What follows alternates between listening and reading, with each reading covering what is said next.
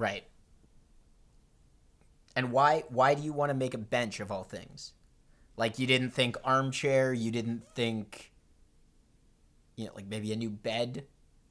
Like, you can make a Leafs-themed bedroom set for yourself if you're going to start thinking furniture. I'm holding. Yeah. Yeah.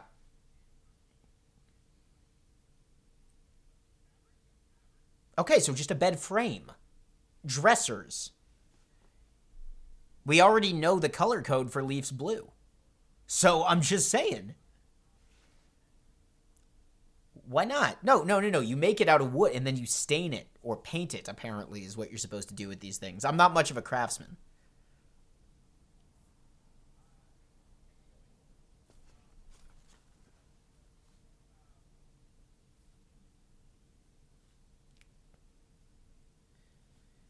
Mm-hmm.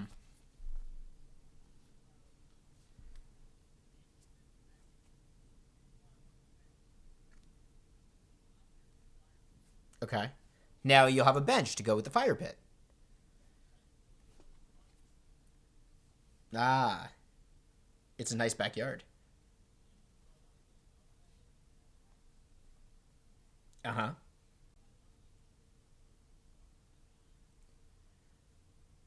Okay.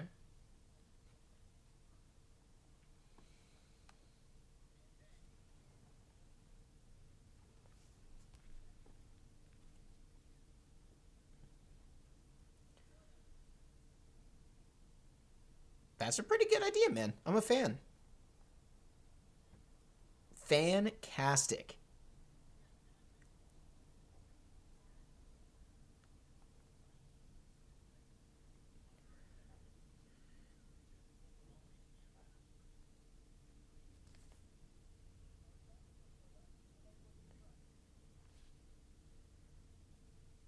Yeah, I like it. I approve. So I've got a neat story. Do you know who comedian Ron Funches is? Yeah, that's a shame. He's very funny. Ron Funches is he's a comedian. He is responsible. Yo, Sill's in our chat. That's unreal. What's going on, Sill? It's been a minute. Ron Funches is a very funny comedian who is responsible for the funniest thing I've ever seen on television. Funches. Ron Funches had a line, something along the lines of, like, on a show called At Midnight. Did you ever watch At Midnight? Yeah, but you know it. The comedians and... Oh, Harry Boss Sachs is here! Bing pop. Amazing. No, dude, he's right on time. Okay, so Ron Funches, comedian. Funniest line I've ever seen. Chris Hardwick on At Midnight is eliminating one of the female contestants. And then says, you know what? There are too many men in late night television. I'm going to uneliminate you. Because he can do that because it's his show. Right? And everyone's like, woo! Female empowerment! Bring her on! And then Ron Funches, who's black, says, right before we go to the final round, I just want to remind y'all about slavery. And it is, to date, the hardest I have ever laughed at anything on TV. Like, I don't know why. It just was in the moment, right? Me and my roommate at the time are rolling on the ground laughing at this. And we had to pause the TV. We had to, like just hold on. We got to compose ourselves to finish watching this. Anyway, on Friday night, turns out Ron Funches has a Twitch channel. And he's streaming, and it just pops up on my thing. And I'm like, what? So I hang out in Ron Funches' stream. I tell him that he's responsible for the funniest thing that I've ever seen on television. And he's like, no way. What was it? And I'm like, it was that line. And he's like, I don't remember saying that ever. So I had to dig up the clip and show it to him. And he played it on stream. And as he saw it, he's like, really? That was a throwaway line. That is the funniest you have ever laughed on TV? And I'm like, okay, fine, I get it. But, like, bottom line, man, I got to talk to the guy who made me laugh harder than anybody has ever made me laugh on television. Thank you. It's really helpful when you have a timer ticking down telling you how long you have. And on that note...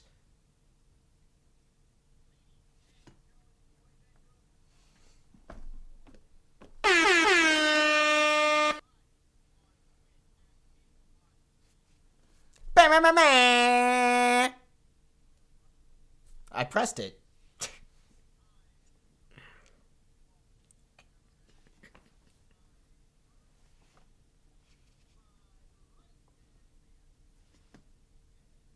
Hello. I like that.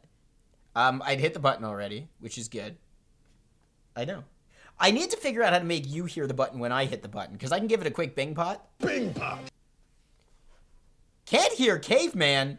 Hold on. This whole time I've been talking to the Caveman and you haven't been able to hear him?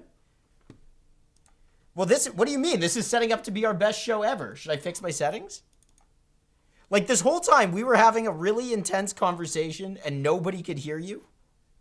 Hold on, Caveman. I'm going to fix you real quick. One of these days, we're going to have a show with no technical issues whatsoever. Caveman, say hello. Hello. I'm kind of disappointed that I lost my entrance, you know? Hold on. I have an idea. Okay? Just bear with me. Okay? What's going on, everybody? Hold on. We have to redo our intro for a hot second. Okay, Paul. Here you go. Tell you what. We'll give you 10 seconds. Boom. And, so I met the man who had made me laugh the hardest on television. Wow, what a quick and concise story, Danny. Hey. And you know what's nice about having a timer, Danny? What's that, Paul?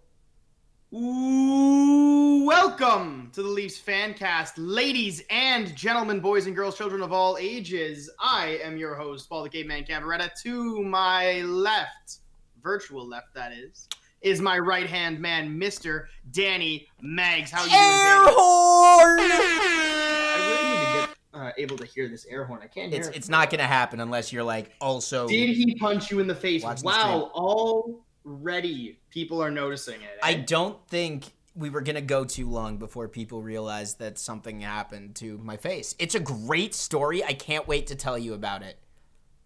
But that won't be today. Anyway. Oh, what? Hold on. New Music Inferno met me when I stopped in at Ron Funches. Amazing. Nice. Look at that. Amazing. See that? What? How did that ruin Sill's evening? Oh, because we're not talking about how I got this beautiful shiner. Yes. All right. So, New Music Inferno. I don't know you too well, but maybe you're a hockey fan, and if you are a hockey fan, this is the place to be. On Mondays, it is, as Paul was saying, the Leafs FanCast, where we talk about live on Twitch TV. Where we talk about the Leafs. It's a Leafs show. You play NHL 21 on your stream too. Nice. All right, fun fact. I don't really play NHL 21 because I'm not particularly good at it, but this is something we could explore down the way. In fact, Paul, are you good at NHL 21? Or yes are you no. bad enough that it would be really funny to watch us go head to head? Yeah. Well, we'll do it. That's Okay. basically it. Like, I'm good enough that I can score like 100 goals and like be a pro season, but at the same time, I'm not good enough to score like 5 in an ECHL season. So Interesting. I also live in Vegas. So we now have a Knights hear about fan. the Vegas Golden Knights. We have a Knights fan and a Kings fan.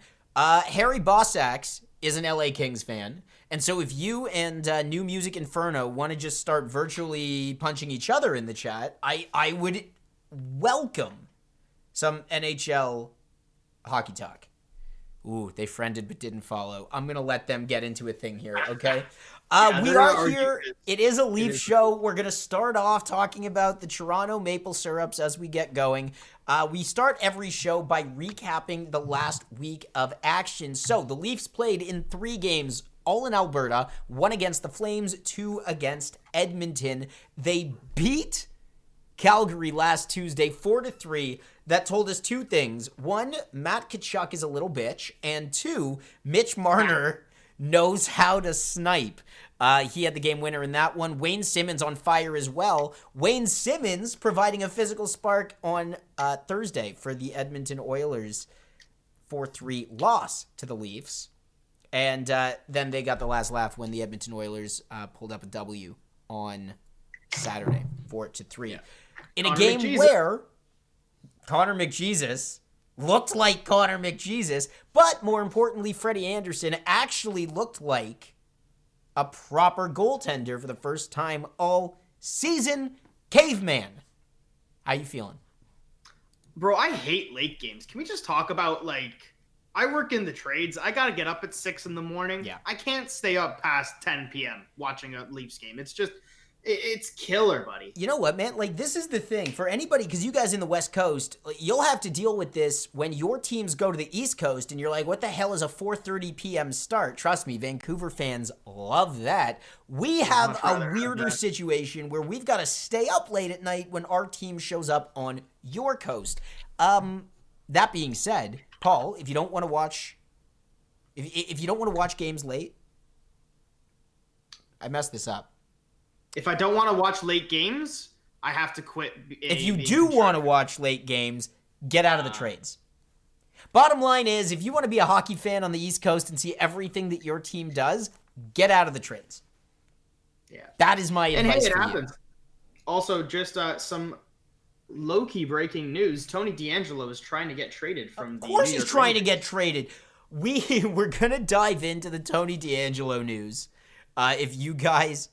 The Rangers fans watch the Rangers lose the cup to the Kings at 3:30 in the morning. You know what? That's true. I was in LA for that game, and I do remember it was I went out at the second intermission to go get pizza, and the pizza place, my local pizza place in LA, in North Hollywood, the guys were from New York, and I went in and was like, "Are you watching the hockey game right now?" And they had no idea what was going on, so clearly their priorities were elsewhere. But that's right. I remember that win. Okay, bye, Paul. It's been a lot of fun having you here. Oh, I see. We just wanted to make sure that we frame this up properly. Excellent. A lot of love for Phil the Thrill.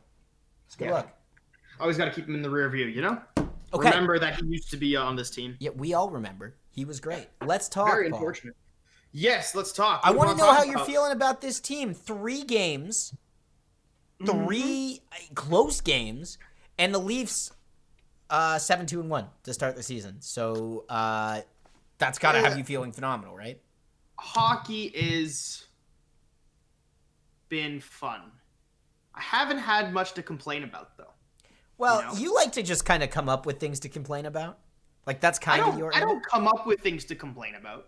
I nitpick, okay? You want to talk about nitpicking? I'm going to throw out my buddy Ted's name right now. I was on a call with him on my way home from work, and he said this, and I quote. And you quote. I hope he watches this. And I quote. I know I'm nitpicking, but why can't the Leafs win 4-1 instead of 4-3? Have you tried telling your friend Ted to shut up? Just as an idea? A W's a W. Here's how I'm feeling right now. Listen, hey, a win's a win, yeah, I know. But at the same time, I kind of agree, you know? Why do I gotta have a heart attack every time I watch the Leafs? Because that's how this works. Listen, the Leafs are 7-2-1. They are leading their division. This is unusual for us. And the best part is, they have not even looked that great, and they're still 7-2-1. They're finding ways to pull out W's, but I'm not actually saying they're getting lucky. They're winning. They're just making their job a little bit more difficult than they have to. But they're winning. And so imagine when this team actually gets good. Imagine. Yeah. They're going to be friggin' phenomenal. Okay, then are they not looking that great and winning? Does that make the Canadian division weaker than everybody else? I need to understand why it is that the Leafs are able to be powerhouses in this division. Because we thought this division was going to be playoff games. All these teams are in the fight for the chance to make the playoffs. Yeah. But already we're seeing Ottawa's fizzled out very quick. You know what I'm going to say, right? Hey, go ahead. You made fun of me last week because this is all I like to say. I hate to do it. Guys, it's fine. Guys, it's fine. It is February 1st. The season started on January 12th, give or take. Time has lost all meaning. Oh, that's sick product placement for Tim Hortons. Nicely done on that. I appreciate that. That was a good one. The point is here. Has Ottawa fizzled? No. Ottawa just hasn't looked good. And I guess this makes sense that we're going to start off talking about the Canadian division. Ottawa, they fizzled, but I don't think the division's that bad. I think the Leafs have actually been that good. We talk about a short-up defense. Here in Toronto, we stress about the Leafs D.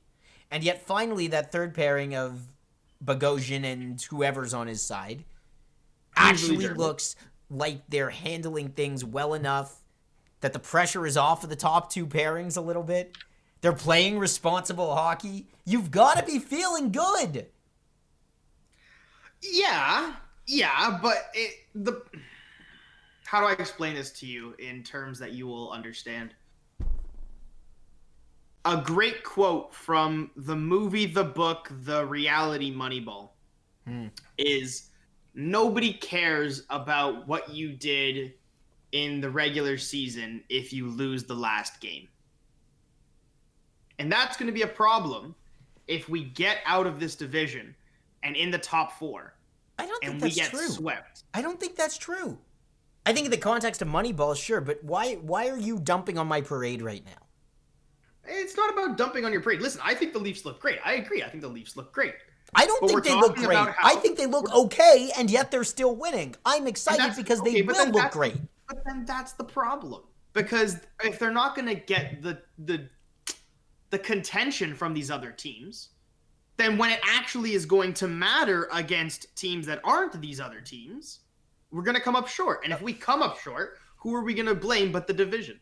What, you going to blame the Leafs that, hey, they were powerhouses in their division, but what, you guys can't compete against other powerhouses? Okay, well, first of all, the first time the Leafs or any team in the NHL is going to play a team outside their division this year is going to be in the conference final. So by that point, I just want to make sure I'm understanding you here, because by that point, they'll have won 2 playoff rounds. And if the Leafs get bounced by even if the Leafs get bounced by the Boston Bruins in the conference final, they will still have made it to the conference final. And I don't think anybody in Toronto is going to look back at a season if we make it to the conference final and say, oh, it sucked. Never mind the fact the world's going to be back to normal by then, hopefully, and everybody's going to be in a great goddamn mood. So I want to know why, when the Leafs are playing well, Caveman, or not playing as well as they could be, but when they're winning hockey games and looking resilient, you look at me and say they're not going to make it against any other team in the playoffs outside of this division. No, I'm not saying that they're not going to. Sounds like that's what he was saying. I'm trying to bring up the point that if the Canadian division is weaker, and we can agree Ottawa's off to a slow start. Vancouver's off to a slow start. Edmonton can only win a game if McDaddy and Draisaitl carry them to a victory, right? If they show up to play, they'll win a game. Vancouver's off to a slow start. I think I already said that. Mm-hmm. Calgary's off to a slow start. I already said that. The 4 of the 7 teams in this division have started slow. Winnipeg started surprisingly fast, and Montreal has looked great. Montreal has looked great against bad teams. So I want to kind of get this out of the way because a lot of people are talking hype about Montreal, and I asked you yesterday while we were prepping for this show, Paul, is Montreal actually good? Because my stance here, good. I know that you think they're okay, but my stance here is that they have just looked okay against bad teams. Like, we see this every year where a team comes out of the gate hot. We've seen it with the Buffalo Sabres. We've seen bad teams open the season and fizzle out. And how do you not think Montreal is in that boat when they don't have any kind of proof that their centers, Suzuki and Kotkaniemi, they don't have any proof that they can play over a full season with a level of consistency? Okay, let's take Buffalo. If you're going to compare them to Buffalo, we'll compare them to Buffalo. Let's start there. What did Buffalo have when they went on their 8-0 run to start the season last year? Or last year or 2 years ago, whatever it was. Yeah, time has lost all meaning. Time has lost all meaning. Oh, Jesus. They had a franchise center in Jack Eichel. Yeah. With exactly who played behind him. Casey Middlestat, who fizzled out. Insert player here. Yep. And that one guy from the AHL. And Risto right? on the back end, if you want to give a shout And out. Ristolainen on the back end, yeah. Well, Jeff Skinner, but still. Yeah, and Jeff Skinner, and Sam Reinhart, Sam Reinhart is equal to Ryan Nugent-Hopkins. Not bad, but without Eichel, where's he really, right? Yeah. So, they then have Zach Bogosian, who they bench and send down to the minors, who then goes to win a Stanley Cup in Tampa. Thank you very much, Buffalo. You then have Rasmus Ristolainen, who was young and picking up his form, and he's still young and still getting into form, right? They opened last season 9-3, by the way. 9-3, okay. They actually opened their season 10-4, and then went on to lose like 6 in a row. Yeah, okay. And they had Rasmus Dahlin, who is a very young up-and-comer, with also Carter Hutton and Linus Ullmark as your goalies. Okay, so what are you trying to say? So now let's take that team and let's compare them, okay? You have a solid defensive core with Shea Weber, Ben Sherratt, Jeff Petrie, Victor Mete? Yeah. And this new kid in Alexander Romanov, who at this time in Dahlin's career, he did not look this good. We got those guys. Okay, now you look at their goaltending. Carter Hutton. Right. Carey Price. Yeah, tough one. Pretty much a wash. Pretty much a wash. Tough one. I'll give it to Carey Price in this one. Yeah, and then Jake Allen. Pretty much a wash, right? but yeah, you can give it to Carey Price. Okay. Sure. And now let's look at the forwards. Okay, Jack Eichel, the God franchise center, one of my favorite players in the NHL right now. Eichel. And you have a team of forwards who probably is most like, if I had to compare him to someone, I'd probably compare him to the Columbus Blue Jackets. They're tough. They're not the biggest, but they're tough. They like to hit. Can you go an entire episode without making a comparison to the Columbus Blue Jackets? Just curious. Never. Excellent. Absolutely not. They're a great team. Okay, so what you're saying is even though they're beating up on bad teams. They're not beating up on bad teams. They are, though, because you just mentioned that everybody in our division except for Montreal is off to a slow start. So what that tells me is that Montreal hasn't actually played a fully realized Edmonton Oilers team. It hasn't played a Toronto. This is the problem here. If we could have 56 games of Toronto versus Montreal, I'd be okay with them going into the playoffs, but they're not. They're getting 56 games of Ottawa, Edmonton, Vancouver after what the hell they did in Ottawa and everybody else. I don't know what they're doing. Did you see that score from yesterday, by the way? 8-5. Ottawa versus the Canucks. Oh, God. Okay, so you actually think Montreal is for real? I think Montreal is absolutely for real. And I'm going to ask you this question, okay? And this is probably why you don't understand exactly why I think this. Where do you have Nick Suzuki in this division as a centerman? Because I'll tell you right now, wherever you have them, it's too low. Wherever you have Nick Suzuki is too low. Is Nick Suzuki the best centerman currently on the Montreal Canadiens? 100%. 100%. Defensively, I'd probably still give it to Deneau. Yeah. But with offense and defense, and offensively, Kotkaniemi's pretty good. But offensively and defensively responsible, Suzuki is the best centerman. Because I'm not arguing his potential, but you're going to tell me that right now he's there? He's over Deneau in terms of overall anything? Then why isn't he anchoring the line with Gallagher? Because I think that I believe, what's his name? Boudreaux. Boudreaux? Claude Julien. Sorry, they look identical. They don't actually, but it's my... Claude Julien is using that Deneau and Gallagher line with, I think it's Drouin on the wing. I'm not too certain. Okay. As a defensive matchup because Gallagher is defensively responsible, Deneau is defensively responsible, and they can be offensively productive with a third party on the line without losing too much. So then my question is, how are Matthews, but also score? Right? How are you going to say that Nick Suzuki is the best center on that team because it's a different scenario. They're sheltering him? They're not sheltering him. Well, you just said they're going to give more responsibility against top matchups to the Deneau line. Because Deneau matches up against Matthews, and who do you think gets Tavares? It's not Kotkaniemi. But that's got nothing to do with the Habs and more to do with the Leafs being that deep. No, hold up. Your problem here You are thinking your top centers have to play against other top centers. And that is an incorrect way of thinking, okay? Mike Babcock was a big fan of matching lines, okay? Right. Very big fan. You remember this. Yeah. Right? Do you think in his rookie season, Austin Matthews was the best defensive player on the team?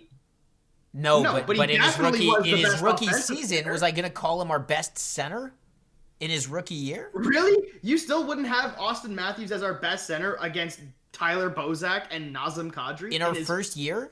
I would say that he's still a rookie. Like in his 40-goal rookie season, you have Austin Matthews below Nazem Kadri. I want you to say it. And Tyler Bozak. I want you to say it so I can laugh at you. Yeah, I mean, I think you're pigeonholing my argument a little bit. But Listen. I that year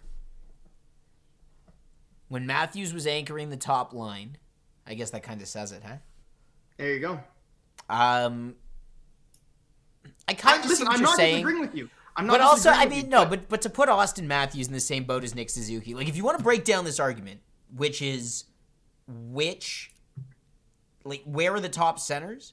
So in this division. So Nick Suzuki, do you put him on top of Mark Scheifele? Argumentatively, I could. You could see I wouldn't. Okay. I wouldn't. But I could see him being better than Mark Scheifele. In the future. Let's go through every team in the division.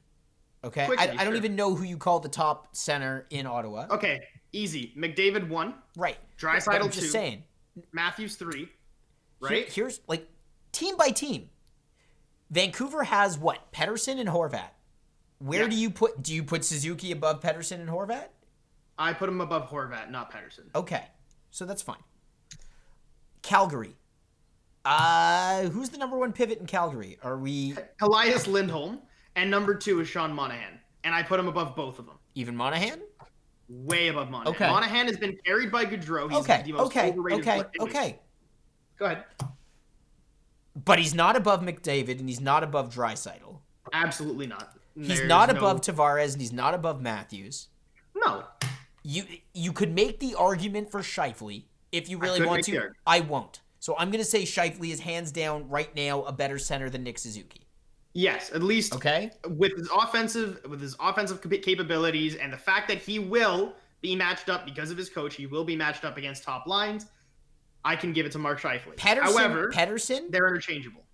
Pettersson, and I even want to say right now in this moment in time, Bo Horvat 100% ahead of Nick Suzuki. At this moment in time. Maybe. You may be right. So either way. We have Nick Suzuki. Arguably, we have Nick Suzuki. Because I have Pettersson at number 5 in the division. I will have Nick Suzuki at 6 or 7. You have him at 8. Right? Is that what we're saying? Yeah. Sure. So Gaudreau to Philly rumors heating up, really, eh? That's what they're saying now. We're going to talk about Philly in a bit because I got to give some love to my newly acquired fantasy stud, James Van Riemsdyk. James Van Riemsdyk had 4 assists last night. Get over it. You traded Brock Besser for him. When you say it like that, it paints the picture inaccurately. It paints the picture inaccurately. I made a mistake drafting. Anyway, I reclaimed a draft pick, by the way, by dealing Brock Besser, who I shouldn't have drafted in the first place because I already had a full slot of right wingers. I had to move him so I could get Pasternak back off the IR. I recouped my draft pick, the same one that I spent on him. Everything's fine. It was a good move, and JVR came back the other way, too. Which is mint. It's a risk. Nice. It's a gamble, but he's off to one of the hardest starts of his career, so, I'm going to take it for now. Anyhow, the Canadian division... So I'm arguing that Nick Suzuki is a fringe top 5 center in this division, which has probably the best centers out of every division. I can argue that pretty easily. I'm not going to fight you on that. You can argue it, sure, and I would let you. But Suzuki's a fringe top 5 center in this division. Yeah. He is the real deal. He makes he's not Montreal better when he's on the ice. And he's only going to get better. Yeah. And he's quickly becoming one of my favorite players, not only to watch, but in the league. which fucking breaks my heart. Excuse my language. Because he's on the Montreal Canadiens. Well, I think that's a good thing. I think we were talking about this last week, is I want Montreal to be good. When Montreal's good, I hate Montreal. When Montreal sucks, I cheer for Montreal because it feels wrong if they're not good. Gaudreau's agent, there's no doubt in my mind he doesn't resign. Sounds a lot like Laine and... You know what? Actually, while we're talking about Calgary, that's a great segue. Because you want to talk about everybody wants out. Yeah, what's going on here? Sam Bennett wants out of Calgary. Yeah. Laine and Roslovic already got out of Winnipeg. We're hearing Gaudreau wants out of Calgary. Okay. Mete doesn't want to be in Montreal. What's wrong with Canadian teams? What's So, going on? I don't even think it's just Canadian teams. I have too much pressure. It's not that. Let me actually address that first, because, we obviously do give a lot more attention in each respective Canadian market to these teams than you would certainly in LA and in most other Canadian places, American places. There are some players that have a problem with that. I don't think that's the case here. I have a weird theory, Paul. Mm-hmm. And it's kind of tied into quarantine and stuff. But here's a weird idea. I'd like you to entertain it. Right now, when everybody is locked down, everybody has been doing a lot of thinking. I'm sure you have. I know I have.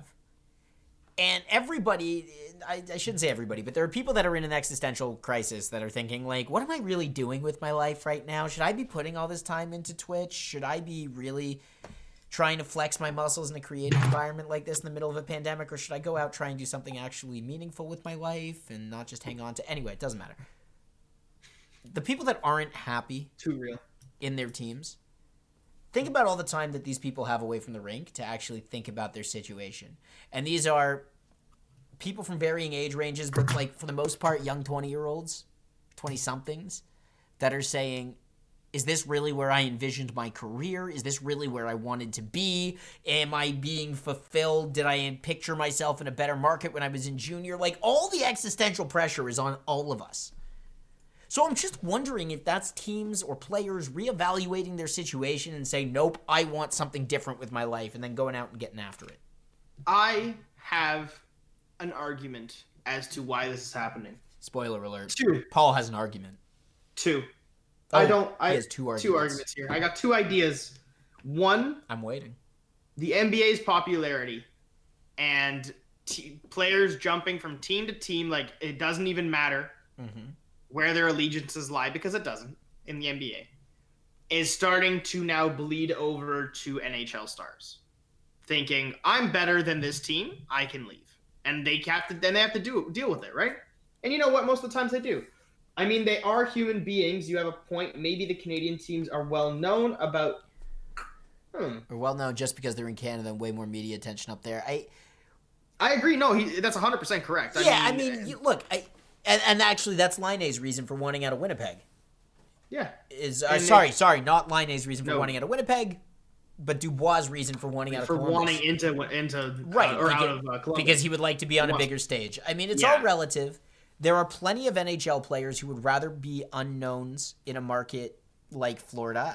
My brother used to he didn't cover the Leafs. I think he got into the locker room a few times doing stuff for the Fan. But Steve Weiss, who played for Detroit and Florida, Florida was ideal for him because he didn't want spotlight and pressure. So, sorry, now that you brought up Laine, I have to mention it. Did anybody read the story where Blake Wheeler and Mark Scheifele basically bullied Patrick Laine? No. So apparently there were reports saying that they were throwing sand at or in his skates and basically bullying him to play the left wing because Blake Wheeler didn't want to lose his spot as captain on the first line. This is the first I'm hearing of this. Yeah, I was doing a bit of reading because clearly Laine matters to me now. So how Brady Tkachuk bullies Stutzel. Okay, absolutely, that was amazing. Wait, did I miss what happened between Brady Tkachuk and Stutzel? No. He just chirped him when he fell during the skate. He's like, "Attaboy, Stutzy." Yeah. And they have it. If you watch on YouTube, the NHL Weird NHL whatever. Yeah. He calls him Jimmy. That's funny. I'm thinking that. I mean, we know that NHL teams are problematic in certain ways. Bullying. I don't like the word. You know, what's the real intent there? I mean, that sounds kind of shitty, and clearly Patrick Laine wasn't happy, and maybe it was just not the right locker room for him, and maybe this is just politics. That's fair, but I have a secondary idea, because people like talking about the luxury tax and all that, and why they should bring it into the NHL, where you can spend over the cap up to a certain amount and pay extra, whatever it is, right? Sure. Or one player exempt from your NHL. Yeah. Whatever. Why do they not abide by state rules in the US, Canada, wherever, and have taxes not count towards contracts? How has that idea not come up yet? Because it's, I mean, does that mean the Canadian teams have a different salary cap for Canadian dollars? Yeah, I think Laine is going to blow up in Columbus in all the right ways. Absolutely, Harry Bossack. I compared him to the next Alexander Ovechkin physically. Hey, wait, Caveman, real quick, give me a hot take right now. Okay, hot take. I don't know.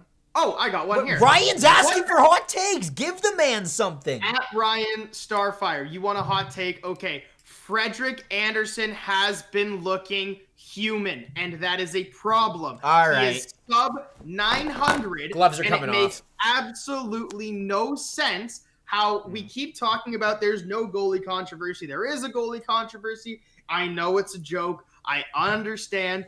But why is Jack Campbell doing so much better statistically than Frederik Andersen? Yes, he is.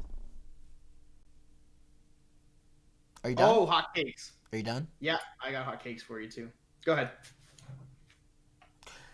Jack Campbell's numbers are better because he played two terrible teams. Frederik Andersen, God, I need to figure out how to make these arguments without saying the word "it's early." Frederik Andersen, statistically, don't look at it. Don't look at the line. Okay? Because here's what really matters. When you watched that game against Edmonton on Saturday, were you confident? I was confident. Freddie Andersen looked like he was doing it right. Sorry that Connor McDavid is so good that he can just cut through 4 Leafs players and score.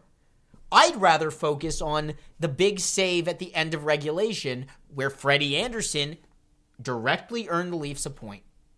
I am now, as a fan, feeling confident that Freddie is in net. He's looking better every game. There is no issue. See, and I disagree.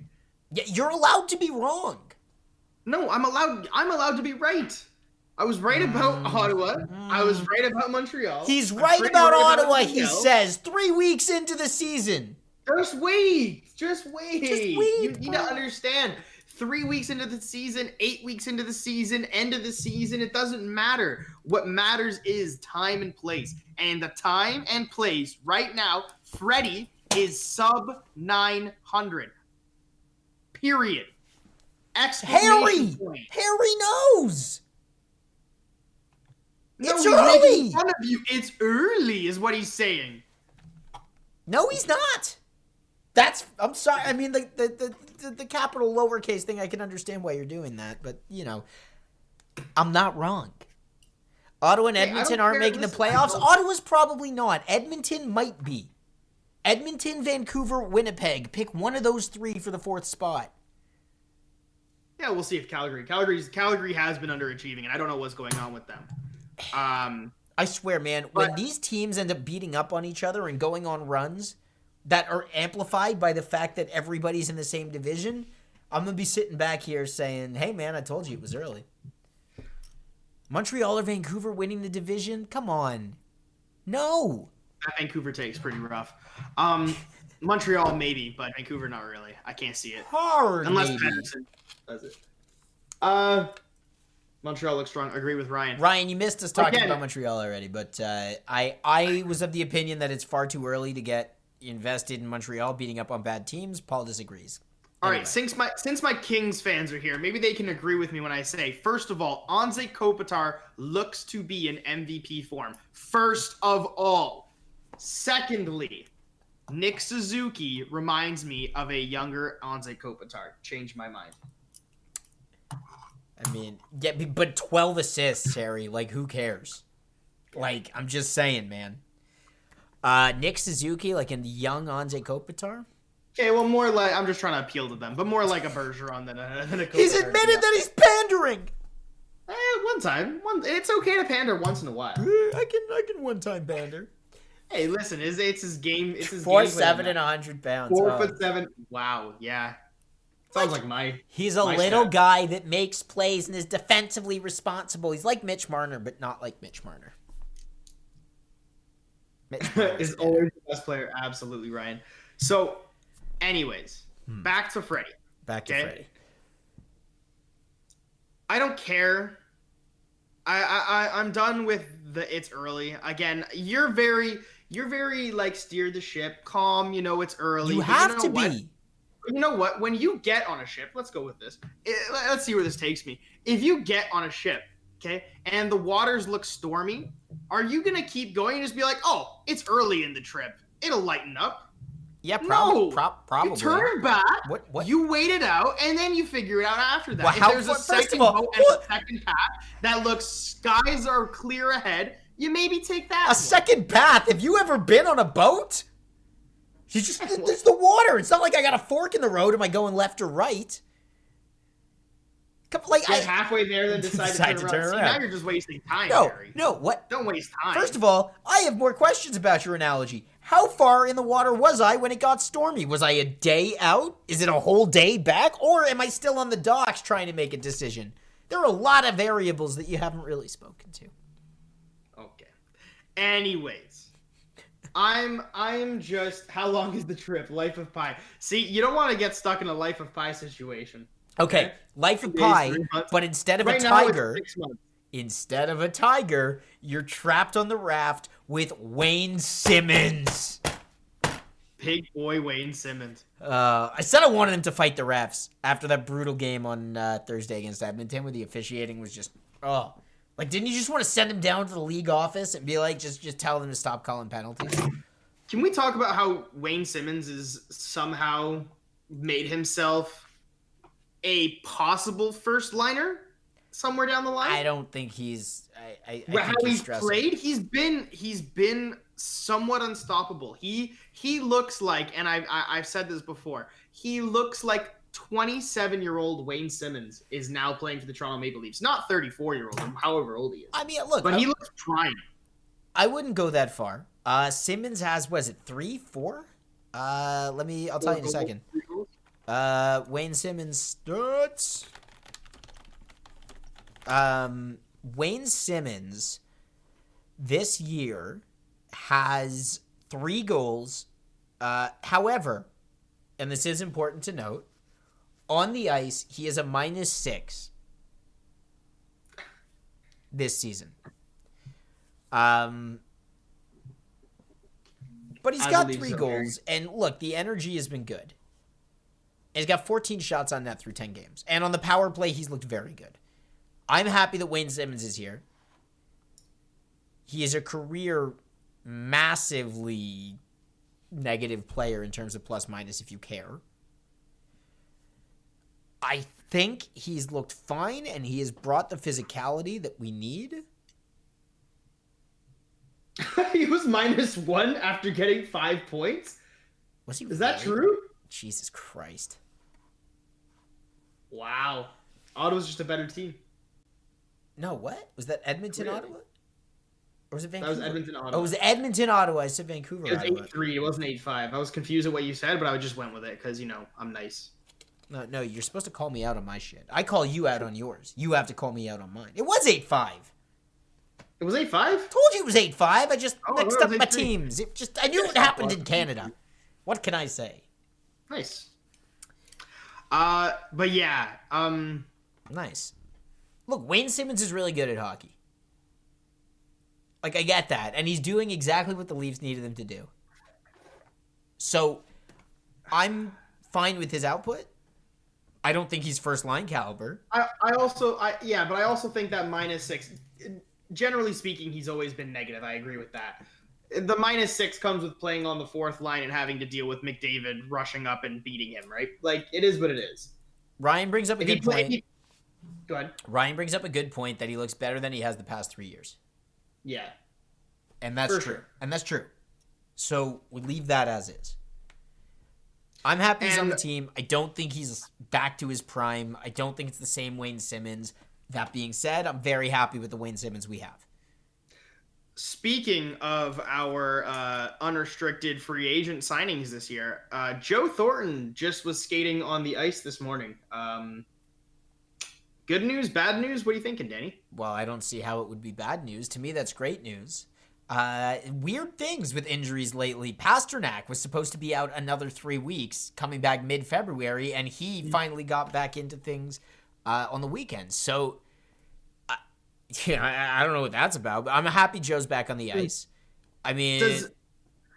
Honestly, right now, with how we've been playing yeah, and everything we've done so far without him, yeah, is adding Joe Thornton to the lineup right now as a standard player, You're gonna does ask that make this- us that much better? really gonna ask that, hey?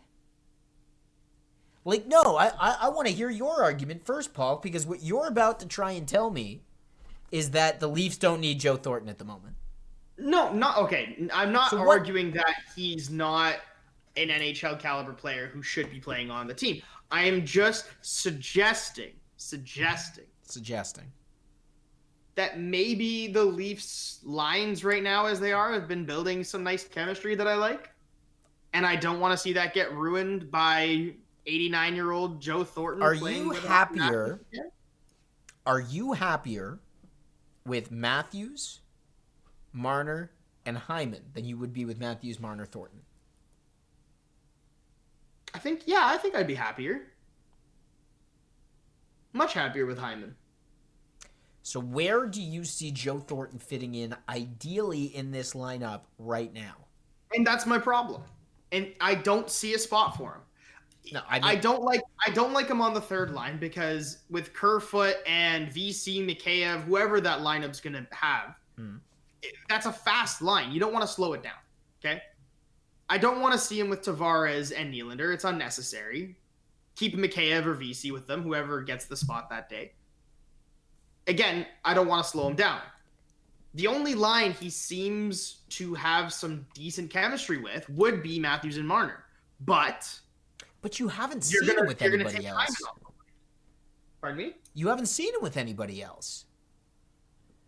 Yeah, I guess. So I mean, try him with Tavares and Nylander, but then ruin that chemistry with VC or Mikheyev. But VC just got bumped down with Kerfoot and has looked really good playing with his old center from college. So I love that. okay. I like VC with Kerfoot. So just saying, now you add Thornton to that line, and they get slower. Or I think you should add Thornton to that line with not that line to the line with Tavares and Nylander, or you put him back up on top. But he's a passing machine, and if he can set up the sniper who is Willie Nylander or John Tavares, like, I'm cool with that. A jumbo corn. I want a T-shirt with jumbo corn on it. I can't believe we just. And I do miss the Hyman bleep when we. His horn is made of beard. So, well, this is all I'm saying, man. Is that like he's better than anybody on the fourth line? Sorry, man. Like. He's better than Engvall right now. He's better than Barabanov. Like, Joe Thornton, you want in the lineup. You can't tell me that you've seen enough of the Leafs where you don't think he should be in. Again, I don't dislike Thornton as a player. I don't. I think he's fine. I just think for the way the Leafs want to play, he might be too slow. And that's fine. That's fine. Whatever. Okay? If Hyman or Mikheyev playing with VC and Kerfoot brings that lineup a notch, and Matthews and Marner or Tavares and Nylander can carry 92-year-old Joe Thornton. Oh my God. That's fine. Like, I'm okay with that. Again, but does it make us that much better? I'm not saying he makes a line worse, but does he make them better? And by how much? Well, right now, I guess they've been, what do we say? They've been playing Simmonds on that line with...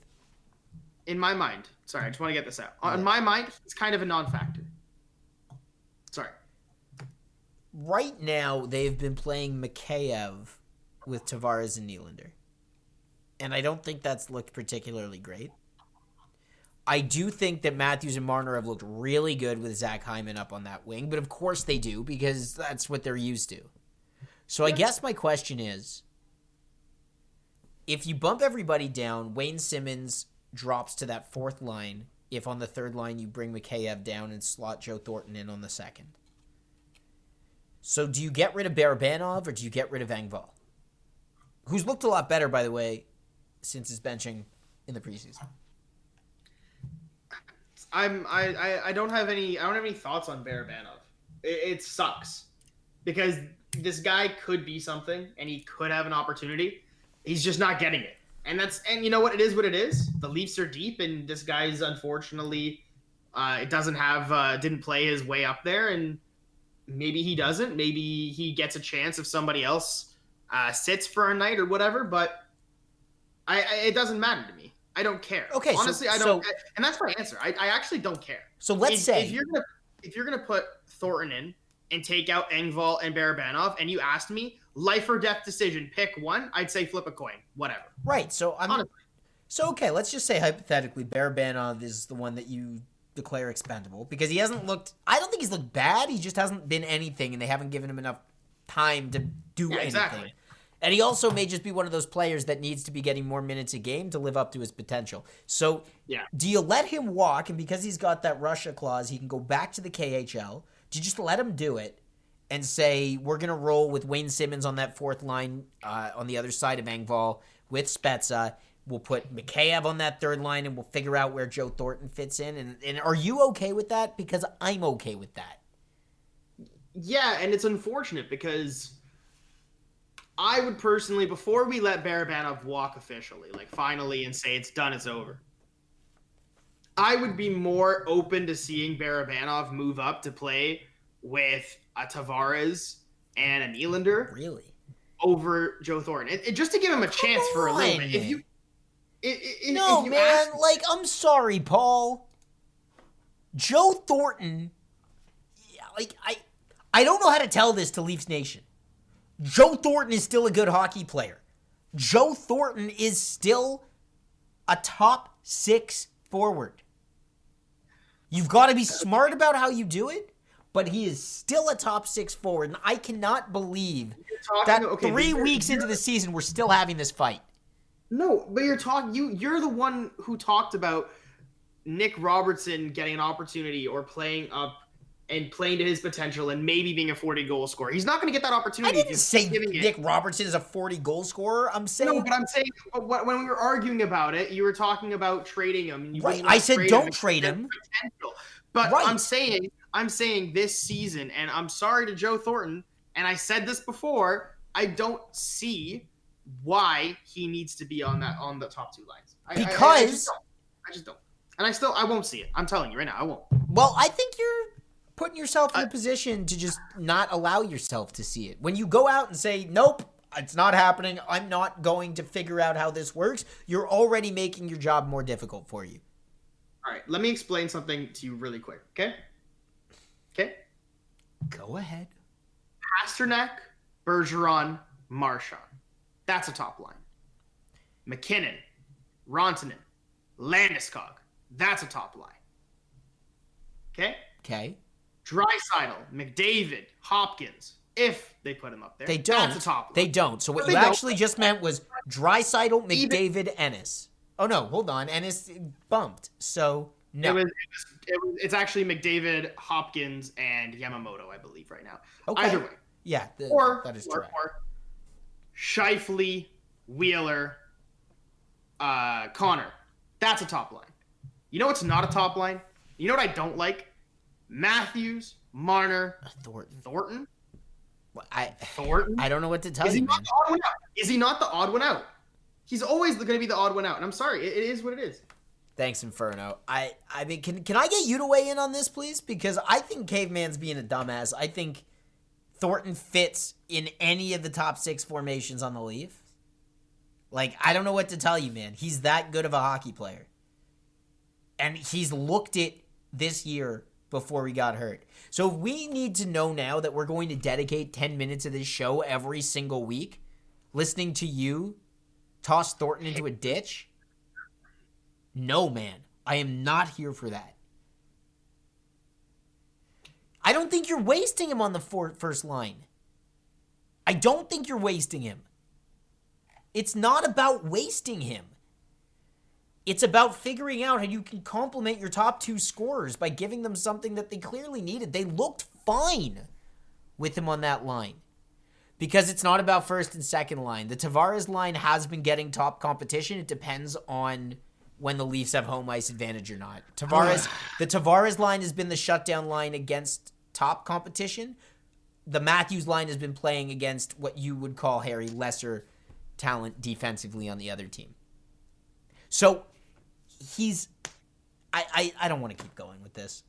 I think no, it's fine. We'll get over it again. Like, it's fine. It's fine.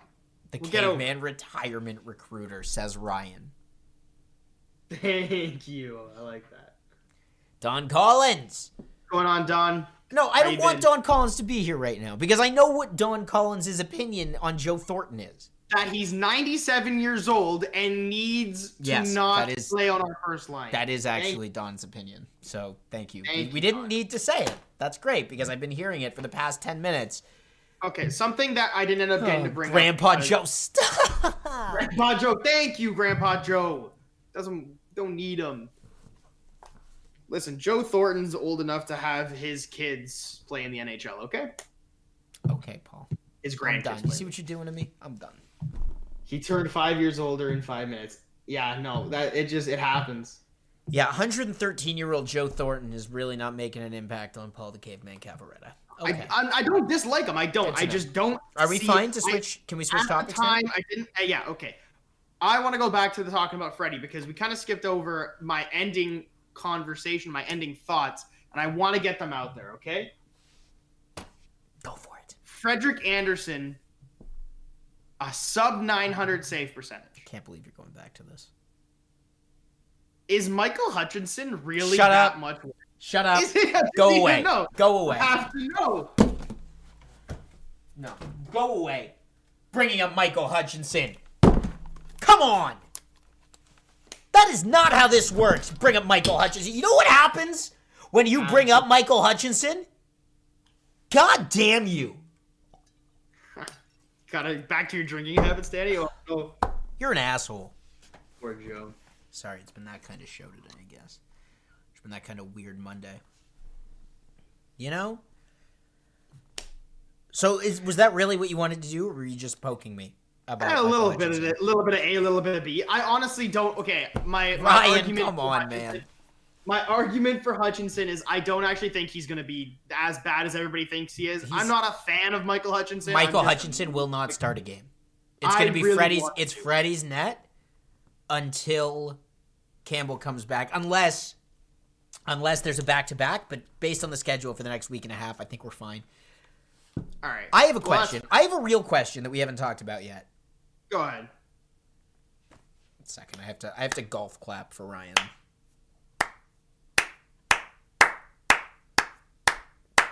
Ryan Starfire in the chat saying he was Starsky's first choice. It's a Starsky and Hutch joke. Comedy gold. The Leafs were down in that game against Calgary. They gave up their lead and then were able to get a strike right back at the end of the third.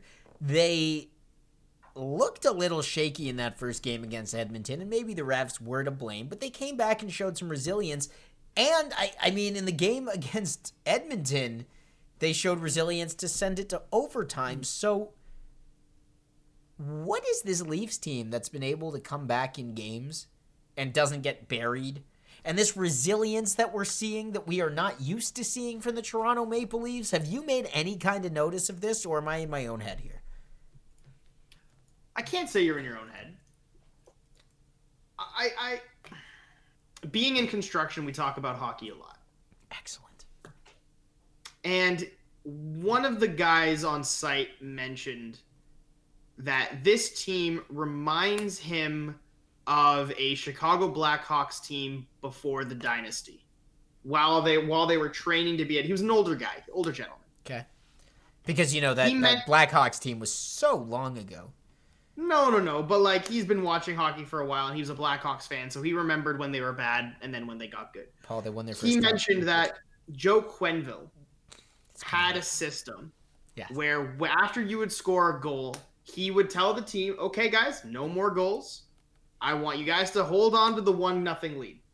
Play defense. We don't need to score. We don't need to overextend ourselves. Play defense. Play tight." Mm-hmm. Right? He wanted to teach the kids that they didn't have to score. And part of me, poor Harry, part of me is seeing this little by little with Sheldon Keefe's Toronto Maple Leafs. Maybe not the, hey guys, defend the 1-goal lead. Maybe not so serious, but something where it's like, hey guys, like we're never out of a game. They're never out of a game. We're up 3-0. Yeah. Play hard. Okay. Keep going. Why do you need a coaching change? Like I guess this is my thing is that what you've just said, that's what Babs was trying to say to the Leafs for years. It's what he was trying to instill in Marner and Matthews and I guess Nylander. Okay. So I want to, why do we need the coaching change? What's different? First of all, I want to say I highly underestimated how effective Sheldon Keefe was going to be early on with the Maple Leafs. This does look like a similar team, but a very different team in some facets to the Maple Leafs of old. But that, I give Sheldon Keefe credit. Why Keefe? Hold on, I want your answer here. Why Keefe over Babcock? No. Why Keefe over Dubas?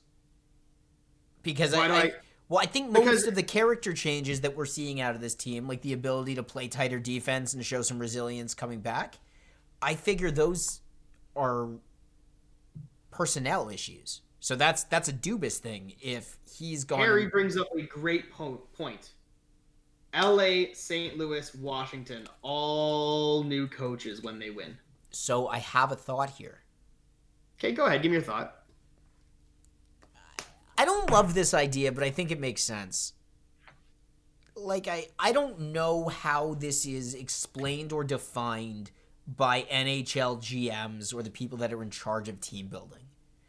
Sure. But when you have guys in a room, and I mean, I can say this with a little bit of perspective.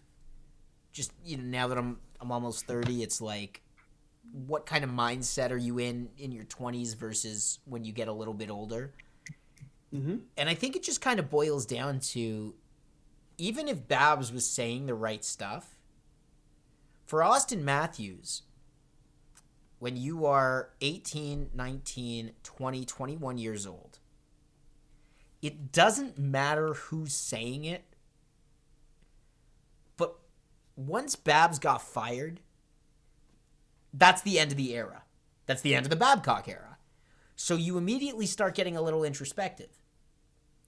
And it's not even the fact that somebody else is saying it differently, but it's just the fact that it maybe when the first guy goes, when Babs leaves, everything finally starts to click. So I guess what I'm saying is that Babcock, hey, product placement. Mike Babcock is still directly responsible for the defensive responsibility on the Leafs now. He got the message in there, but he got the message in there so hard that it takes a new coach to come in and say it differently for that message to now start to make sense. Ryan, I want that on a t-shirt. I survived the Babcock era, and all I got was a bunch of socks. I love that. That was quick. That was nice. A pair of socks? Danny, I don't disagree with you. However, I'm going to bring up two separate points. If I can remember the other one. First of all, as unfortunate as it was, a part of me always knew Mike Babcock was never going to bring a Stanley Cup to the Toronto Maple Leafs. Did you really know that? And I will say it because of this, okay? GMs build a team, and the coach coaches it, okay? Okay. Unfortunately for Mike Babcock, he was the first real change made, right? Dubas was never the GM of the Toronto Maple Leafs until after we started winning. But Mike Babcock was the head coach of the Toronto Maple Leafs in our worst season ever. And that had nothing to do with Mike Babcock at all. Okay? Not at all. Let's be honest. That's not his fault, right? However, that sticks with people, right? And I was with you until right this second. I was with you. No, but hold up. Not that it sticks with like Austin Matthews or Nazem Kadri as Mike Babcock's a bad coach. However, there is that little bit of losing that sticks around. No, it's a bad take. Sorry, bad take for Paul. No. Just because he coached, first of all, I get it was a bad season and it landed them Austin Matthews, but they look good under Babs. And you know they did. That is not why they couldn't win under him. I just think it's a part of young people's development. That if you hear the same message from a second person, that second person becomes louder. Because you can write it off. As a young person, you can write off Mike Babcock as your coach, being like, he's just a curmudgeonly old man who doesn't know. And the systems are different. They are. It's more possession instead of the dump and chase with Keefe. But if the idea of preaching defensive responsibility hasn't gone anywhere, if you are a young Leafs player, you say, well, crap. We didn't listen to Babs, but the new guy is still saying it. Maybe we should rethink everything Babs told us. And that's all I'm getting at, is you need the change. Or maybe a fresh start is what they needed. What?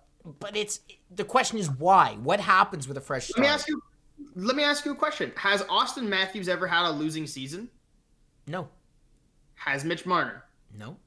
William Nylander? Yes. He wasn't really a part of that other team. He showed up halfway through the year. Doesn't count. I still don't count it. It wasn't really a losing season on his. He wasn't a major part of that team. What I'm trying to say is that team was bad, GM's fault, right? No. They brought in Brendan Shanahan. This is before. They brought in Brendan Shanahan, Lou Lamoriello. The Shanahan plan was installed, right? Team still loses. Coach's fault. Got rid of whoever the hell the coach was. Was it Dave Nonis before? No, he was a GM, wasn't he? Randy Carlisle / Peter Horachek. Peter Horachek, that's the one I was thinking of. Get rid of the coach. Okay. Now it's Babcock's in, okay? Get new players, right? Well, the players haven't had losing seasons. The GM and Kyle Dubas has never had a losing season. Theoretically, the only one who had a losing season with the Toronto Maple Leafs was Mike Babcock. I'm not saying it was his fault. Again, it was not his fault. What is this argument? I'm just saying it's a fresh start, okay? Now the players know, okay, well, we never had a losing season before. We know it's not our coach's fault. He's new. It wasn't the last coach's fault. We just fired him. If it's anybody's fault we lose now, it's ours. It's on the players now. Yeah, I mean, I think we're saying the same thing differently, and I don't like the way you're saying it because I never like the way you say anything. But I think it boils down to the same thing, Paul.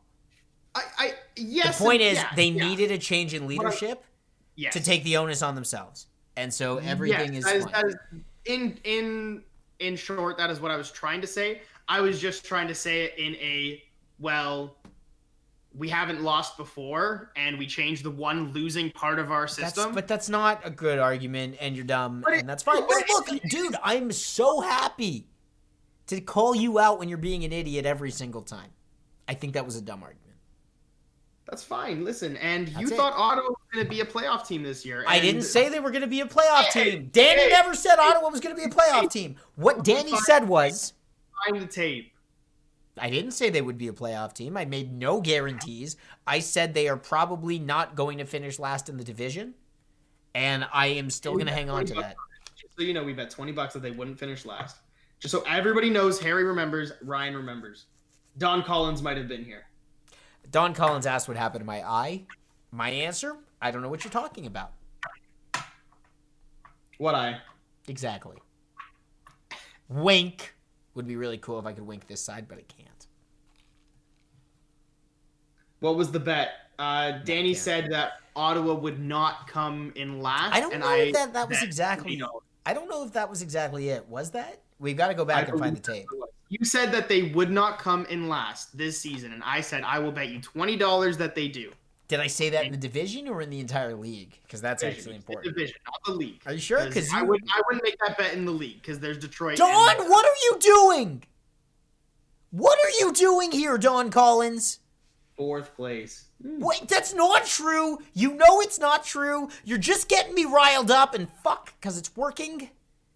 It's on YouTube, baby. Yeah, that's right. Nick remembers. It's on Nick, tape. Can you actually go back, and big shout out to producer Nikki Faye 009 in our chat for actually putting this together. But Nick, I would love if you could clarify what the terms of that bet were. And Don, come on, man. No, he's just the top team. I don't agree with Don on that point. He's instigating. He's doing a great job of it. He's a regular old Kachuk in our chat. So I have one question about Kachuk because we're talking about I just want to know why. Yeah, go ahead. And then we got to talk about the reverse retros. Oh, no, just skip my thing. What the hell are those? What is going on? Like, who decided that? The best tweet that I've seen, it was a tweet in reference to something on the fan this morning.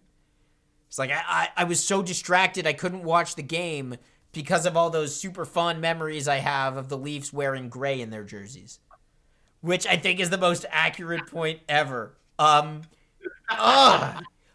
love, Don, to hang my hat on the fact that the Leafs are one of 2 teams in the NHL that have only worn 2 colors.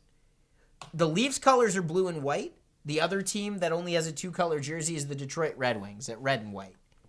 And yet, they decided to throw gray into the reverse retro jerseys. Like, exactly, just wear the St. Patrick's jerseys or wear the Toronto Arena's logos like they've done. Or why not make the St. Pat's jersey blue? Or the Toronto Maple Leafs jersey green if you're going to go reverse retro. Actually, I love that idea of let's put the St. Pat's jerseys in blue. Like, it's weird. It doesn't make any sense. I love that idea, though. It is what it is. I'm just filled with good ideas. Yeah, the gray is brutal. The Leafs, I got it, man. I finally, after years, I want my St. Pat's jersey this year. I would love to see. I would love to see them do a blue and white St. Pat's jersey. It would look so weird and make no sense, and that's why I love it. But I want a Morgan Riley. Or Toronto Maple Leafs jersey in green and white. They look like the Dallas Stars. It'd be hilarious. Okay, enough of this. Don Collins calling Paul the Caveman Cavaretta smart. That I cannot tolerate in this chat. Yikes. We are open to many different opinions here. I would love you to go on any kind of tirade. No. I'm ready. I'm down to put the headphones down and walk away and pick up my bottle of booze again, but then I remember that my bottle of booze is actually... Please give me a timeout. Yeah, can we time out Don? No, let him speak. Let him speak. Are we on for 2:22? I believe so, right? That's there's a Kings game right after a Leafs game. Yeah, that's gonna happen. Yeah, sure. We've got the Leafs Canucks. No. Sorry, no, we don't. We have what's the date today? Sorry, today is on 2:22. We'll make sure that we make that happen. Yeah, I'm just gonna double check to make sure I can see what it is. Don, I'm not banning you from the channel. Yeah, actually, we have the Flames against Toronto at 7, and then we have the Kings and the Blues at 8, so we can flip back and forth between the two. Ban me from the channel. Ryan timed out Don. Big move. Big move. That's some energy right there. Oh. That's some energy. Harry, would you like Don Collins more if I told you that Don was in Northern California? And there is a NorCal SoCal thing happening right now. He's a massive San Jose Sharks fan. Do you still like him? Is my question. So, okay, Danny. We're getting a little off topic here, but On our show, off topic? I wanted to bring up a couple things before we end the show, before we start trailing off. Yeah. We had an idea around, and we both said, or we both want to talk about it. Are you Team Dermott or Team Lettinen? Okay, so let's talk about Leafs defense for a second. If you haven't been paying attention to this, the Leafs' top 5 defensemen are pretty well set. You've got Riley, Brody, Muzzin, Justin Hall, and then you have Stanley Cup champion Zach Bogosian, who is playing with either Travis Dermott, a Leaf staple over the past couple of years, or Mikko Lettinen, the new import from the KHL, who is a power play specialist. I don't understand why they keep cycling Travis Dermott out of the lineup. At the beginning of the year, we were all skeptical. We said, they bring in a guy with a hell of a shot from the K who can probably make the power play better, and we're going to put some pressure on Dermott, and we're going to see how Dermott performs. But Dermott has played well on the left side with Bogosian. Paul, I have the feeling that you're actually on Team Lettinen here, and I'd like you to tell me why. I want to just explain that with less of a role,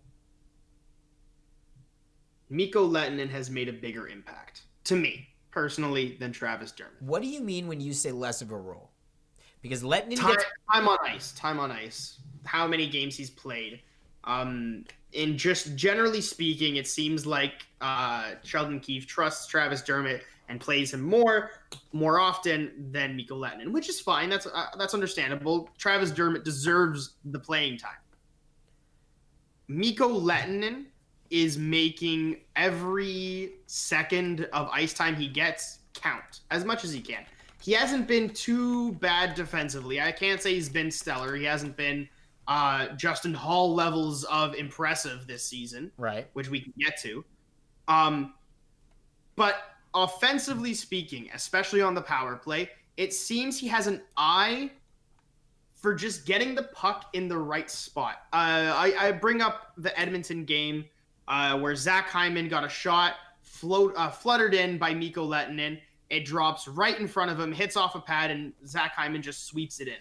That shot doesn't get taken 9 out of 10 times on the Toronto Maple Leafs power play. They pass it off to somebody else, and they avoid the screen completely, and they just try for an open net. It's the only point that Mikko Lettinen has all season, but to be fair, Travis Dermott doesn't have any. And Mikko Lettinen, by the way, for everything you're saying about Mikko Lettinen, especially on the point, the guy's only got a single shot on goal all season. He hasn't been able to, he hasn't been given these opportunities. And also, he is not the kind of defenseman who takes open shots. He does, though. That's objectively false. He is known for being a shooter and power play specialist on the blue line. Yes and no. A shot that hits Zach Hyman in front of the net and deflects down doesn't count as his shot on goal. No, he's supposed to have a pretty wicked shot, Paul. Okay, yes, and he can take shots. However, he hasn't been given the opportunity as much as Travis Dermott has, so he hasn't been able to actually play the position and the way he would want to play. And when he Time out. Just want to confirm. Producer Nick in the chat has said it was a $50 bet, and I bet you $50 that Ottawa would not come last in the division. Yes. Thank you very much. And now it's there. It's there. I look forward to cashing in my W. It's just going to take some time before they get their head out of their ass. But I will. Let me just quickly take a look at this. I don't know if I want to do that. This feels dumb now. 1-7-1. I will let you give me $30 today to get out of this bet. 1-7-1. Second last is 3-3-1 with 2 games in hand.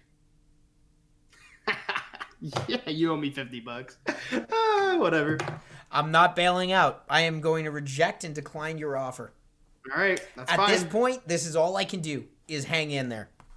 I'm sorry, bud. What? You will hang in there, just like Justin Hall hung in there when he was benched. How many? 70-something games? 72 games in a season? An 82-game season, yeah. In an 82-game season, and he bounces back. He makes the team. Certainly plays more than a with bounce back. Muzzin. Where did this all-star come from? Danny? What, Justin Hall? Justin Hall. So there Where is did it come from? I'm actually really proud of this. I don't think anybody would ever go back and find it. But 4 years ago, Paul, when we were recording the first ever season of the FanCast, I brought up Justin Hall as somebody who could make an impact down the line as a reason not to be concerned with defensive depth. 4 years ago, it was still probably a bad take because it took a long time. But I'm saying Justin Hall has been flitting around the radar for a while. The reason I brought that up 4 years ago was an article in The Athletic from James Myrtle as to why we need to keep an eye on this guy. And it's basically just an exercise in patience. Like Justin Hall, and I think this is really important for anybody who watches hockey as a comparison to real life and tries to do the whole sports imitates life thing. And if you ever need a reason to stay consistent, to stay on the development track and hope it'll work out, look at Justin Hall, relatively late bloomer, 29 years old, finally getting his chance and making it look good. Also, just to talk to Harry really quick, just so you know, and why it's such a bad take, an even worse take, I believe his last place was Montreal. I didn't make a last place team. I didn't do it. I refused to rank. I refused to rank the Scotia North TM because I said it's dumb. I said your top 5 teams are going to be Toronto, Calgary, Edmonton, Vancouver and Winnipeg. Ottawa. Danny gave a bottom 3. Your bottom 3 were Montreal. I think Montreal was in the bottom 3. Yeah, and it could still happen. They can go on a slump. Anyways, Justin Hall. This has brought a problem to my attention because too much of a good thing is never a bad thing, let's be honest. But next year... It actually is. It actually is. It very much is. Too much of a good thing is no bueno. There is an expansion draft on the horizon, Danny. There is. What is going on in your head with Justin Hall? Does he immediately jump Travis Dermott and Alex Kerfoot as the Leafs' most desirable? He does if. There is an if, and the if is if the Leafs decide to protect 7-3-1, as in 7 forwards, 3 defensemen, and a goalie versus 8 skaters and a goalie. Yep. That is bad news for the Toronto Maple Leafs because their defense is now too good. Yes, Justin Hall has proved something, which means your Leafs now need to protect 8 skaters all day. They need to protect the core 4, and they need to... Oh, my God. Montreal's up 2-0 on Vancouver 7 minutes in. If Nick Suzuki scored, I'm going to smile. I don't like this. Did Brock Besser get injured to make my fantasy trade look like a way better move? Because that would also be good. He did. No way. What? 1 minute in. Actually? No, Nick Suzuki, you mean. Not Brock Besser. Nick Suzuki. Oh, I love Nick Suzuki. All right. Anyways, I wish I'm watching that game. I'll watch it soon. I'll watch it right after this. Oh, my.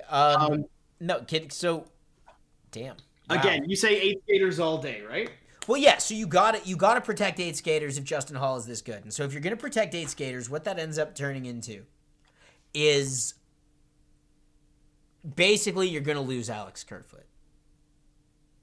But you could still lose Travis Dermott. Zach Hyman, who's a UFA, you can't lose UFA players. Mm-hmm. So basically my stance here is they're either going to lose Dermott, lose Kerfoot, or they are going to make a deal like teams did with Vegas where they will trade an asset not to lose those players. And I swear, man, like we've said, Seattle is not going to get away with the same crap that Vegas got away with. Like, I don't know if New Music Inferno's still here, but it's pretty widely known around the rest of the league that Vegas got away with a lot in that expansion draft. Highway robbery. And as much as we don't want to admit that Seattle's going to do the same thing, it's not about taking advantage, but it's about looking at teams that are in a rock and a hard place, like the Leafs with regards to protection. We're not the only team in that boat. Yeah. So I want to say something. I got to get something off my chest. if Hall keeps playing the way he does. You know this is a Leaf show, right, Don? Go ahead. We will get into the actual around the league right after this. But again, if the Leafs, if Justin Hall keeps playing the way he does, will he be missed? Yes. Yes. No. No? No, because we're not going to lose him. There's no way you don't cover him. Your question was, if we lose him, will he be missed? And you said no because we're not going to lose him? No, because we are going to cover him with the 8 skaters. Bro, we've talked about the Habs. We spent a half an hour talking about the Habs at the beginning of this show, Don Collins. Where were you? We literally opened up this show talking about the Habs. Habs were great. Quickly. Hall will not be missed because we will protect him. And I'll tell you why we protect him. Because Kyle Dubas is a genius. Okay? Since when are you on the Dubas train?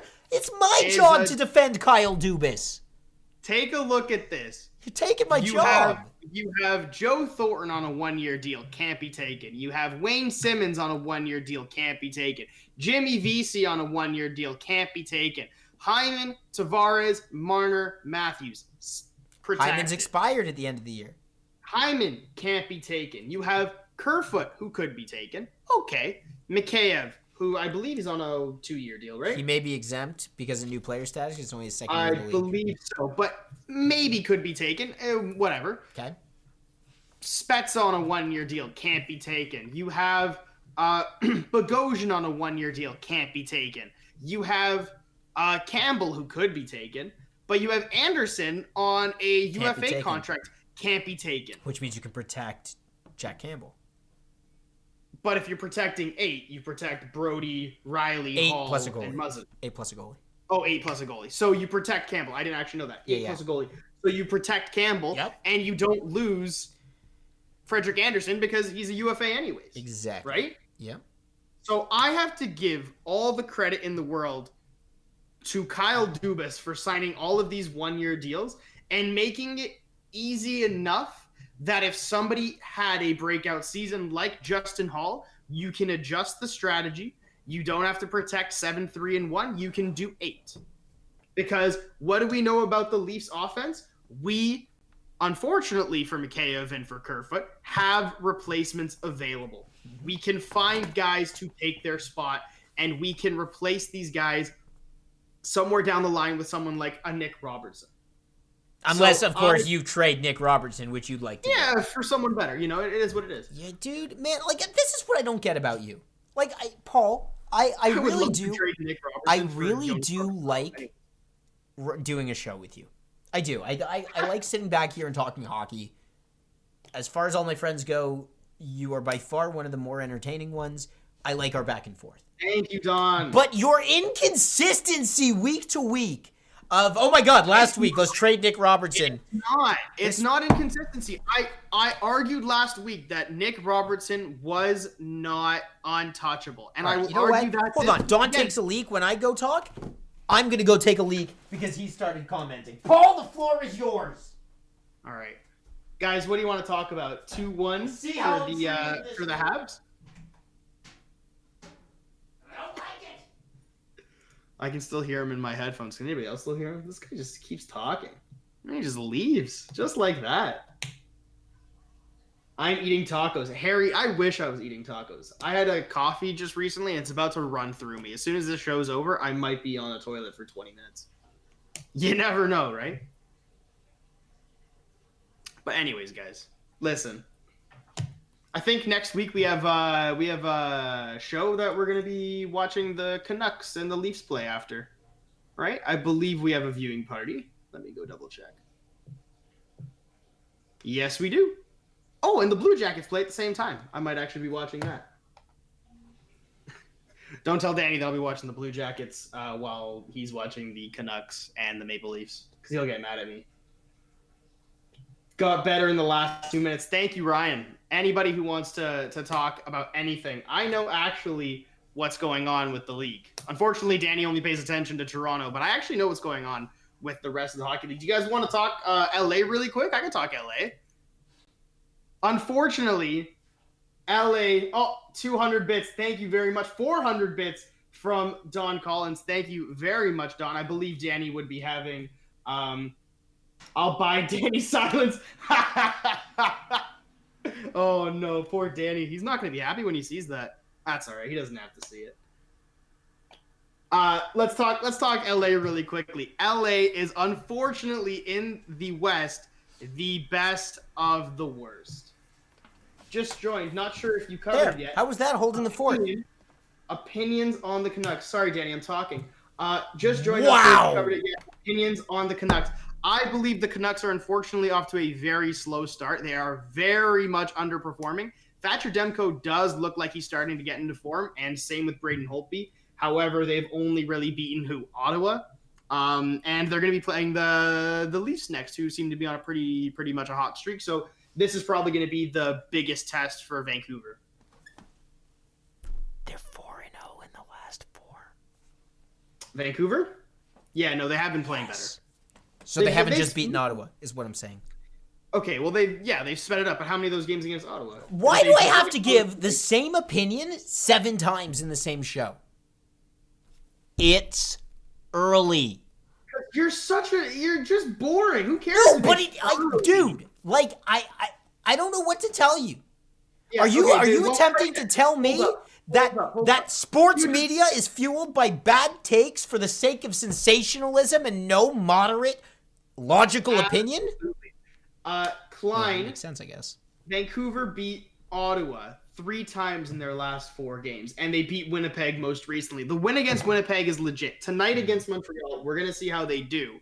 I'm hoping they pick it up, because Vancouver I had making the playoffs at number 4. But yeah. And Podkolzin's coming at the end of the season. Well, they've got to get there in a decent position, so Yeah, that's gonna be huge. That's the Russian sniper, right? But yeah, they'll be all right. Just like LA, I'm not worried about Vancouver. I still think they've got time to turn it around and go on a run. The real question is, will Calgary sort out their crap? Will Winnipeg actually be that good? Will Montreal sustain itself? And will Edmonton get its crap together as well? Also, Don Collins paid 400 bits for you to keep your silence. Just so you know, while you were gone. What? Yeah. That is so counterintuitive to this Twitch idea. It's like, I'm just gonna throw bits your way. And actually, you know what, Klein? I like the moves that Vancouver made, because they're kind of opening it up to their young guys. They're giving the reins to Demko and to Quinn Hughes, Pettersson, and Besser, and saying, listen, this is your team. Go make it your team and show us what you can do. I think maybe not this year, maybe next year, we're going to be talking about Vancouver a lot more as a contender. I think they make the playoffs. I'm going to say it right now. Yeah, you're probably right. I think they make the playoffs as well. Nice. Anyways, let's do a quick around the league, and then we can get into some predictions. Danny, how does that sound? That sounds A-okay to me. All right, well, let's go with the COVID Central. The Discover Central. The Discover COVID Central. Okay. Yeah. I got to get this in there. Columbus is looking very strong with Corpy, and Merzlikins looking absolutely dominant. I am so worried about what happens when Patrick Laine shows up. And by worried, I mean, like, I'm scared of the Columbus Blue Jackets. Yeah, it's going to be interesting. I don't know what kind of impact he's going to have with John Tortorella. I really hope he's going to have an Ovi impact, like Barry Trotz did with Ovi. We'll see how it goes. Florida, I believe, is playing way above their where they're going to be. Harry, I'm sorry, one sec. Harry. Torts will never win a cup. Do you want to, maybe double check that, Harry? Because I will guarantee, I will say it right now, that John Tortorella will end his career with at least 1 Stanley Cup victory. Let's go. Fight me, bro. Wait, didn't he win it with Tampa? Shh. Harry doesn't know that yet. Okay, and Klein wants to know, which divisions do you think is the best and worst from early impressions? Best is easily the East. Yeah. And worst, I unfortunately have to say the Canadian division is looking really weak early on. The Scotia North TM?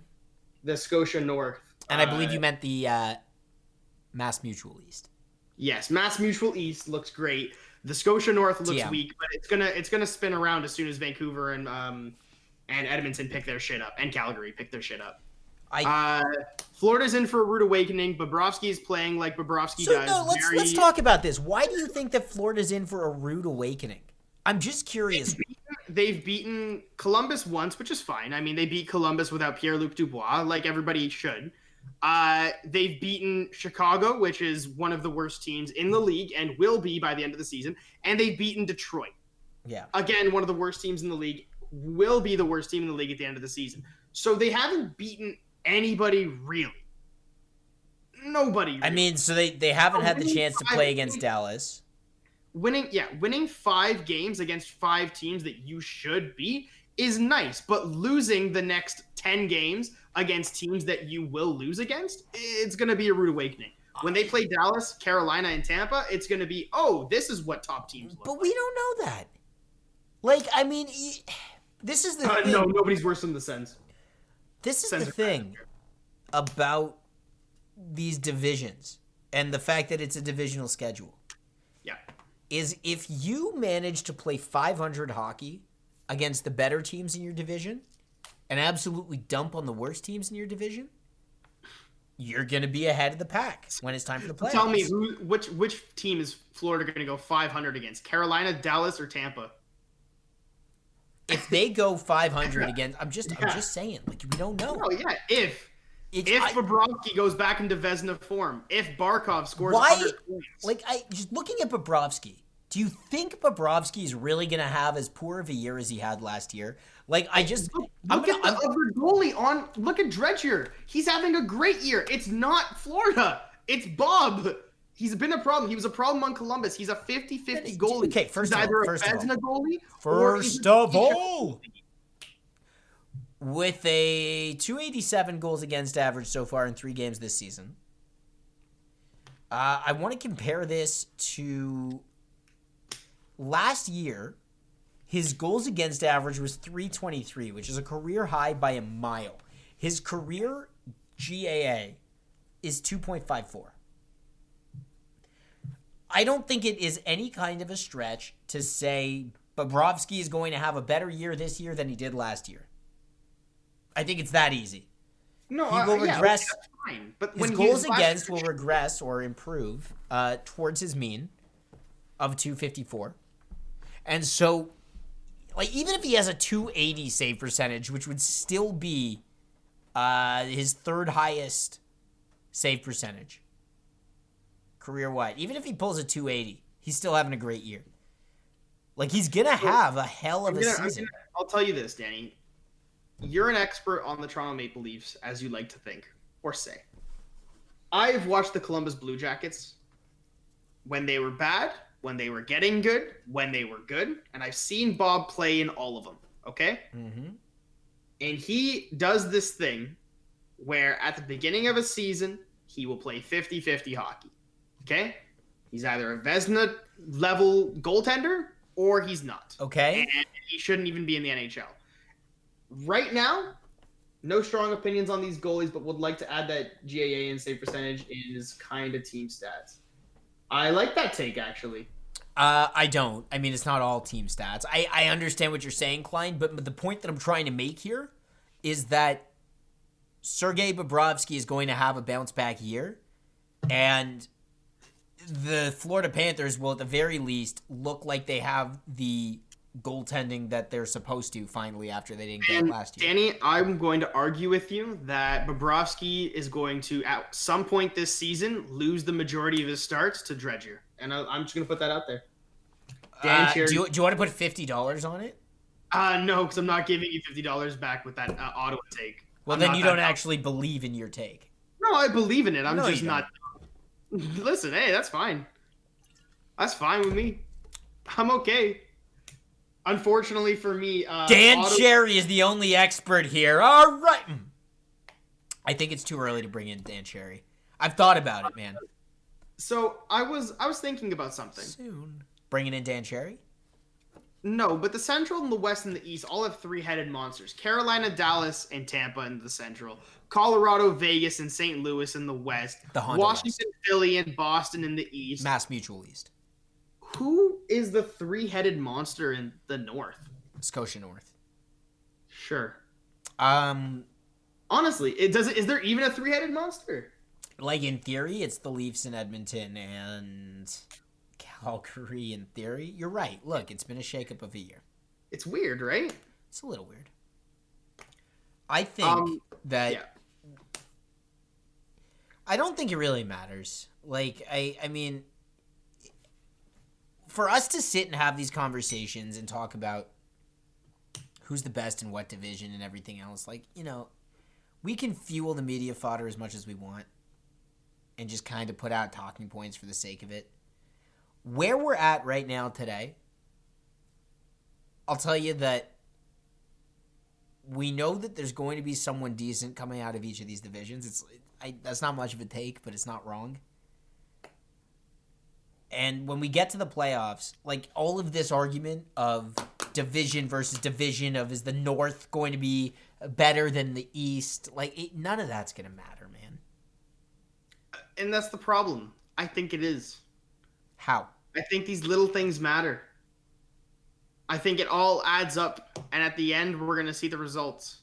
But I think the East having to play the East is going to make them all better. The Islanders are not a playoff team right now. They're in the toughest division. The Rangers have fallen off a cliff because they're playing against monsters.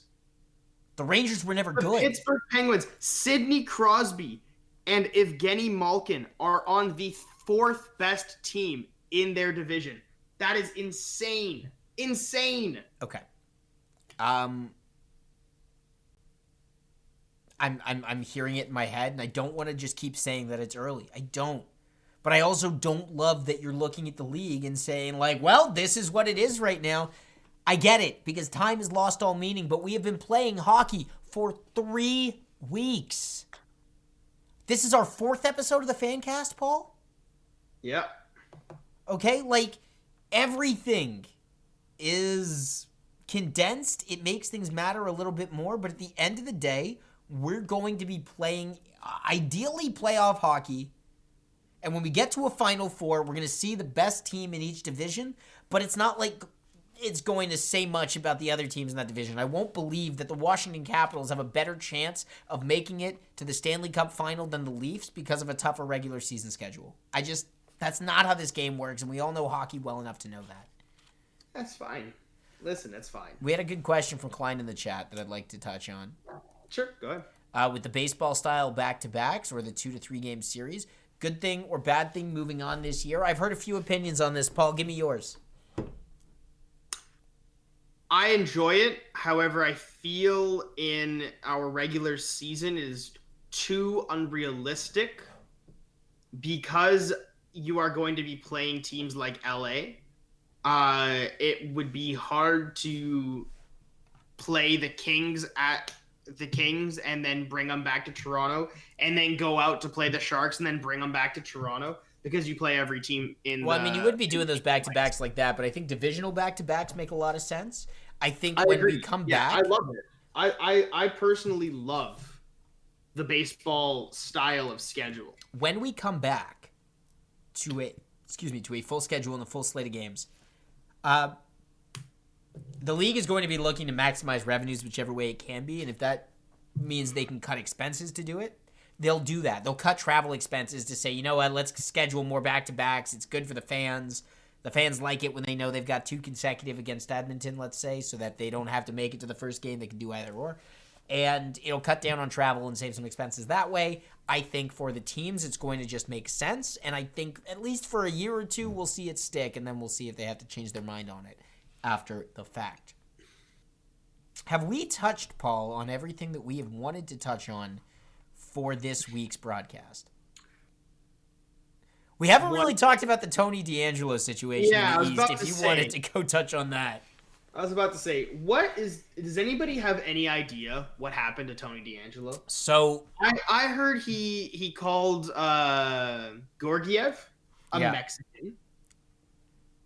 So I haven't heard this exactly. All I know is that after Georgiev let in the game-winning goal the other day, D'Angelo said something to him, and Georgiev clocked him in the face. Apparently somebody else punched him in the face. Apparently Tony D'Angelo is a huge Trump supporter and MAGA fanatic, and they are done with him.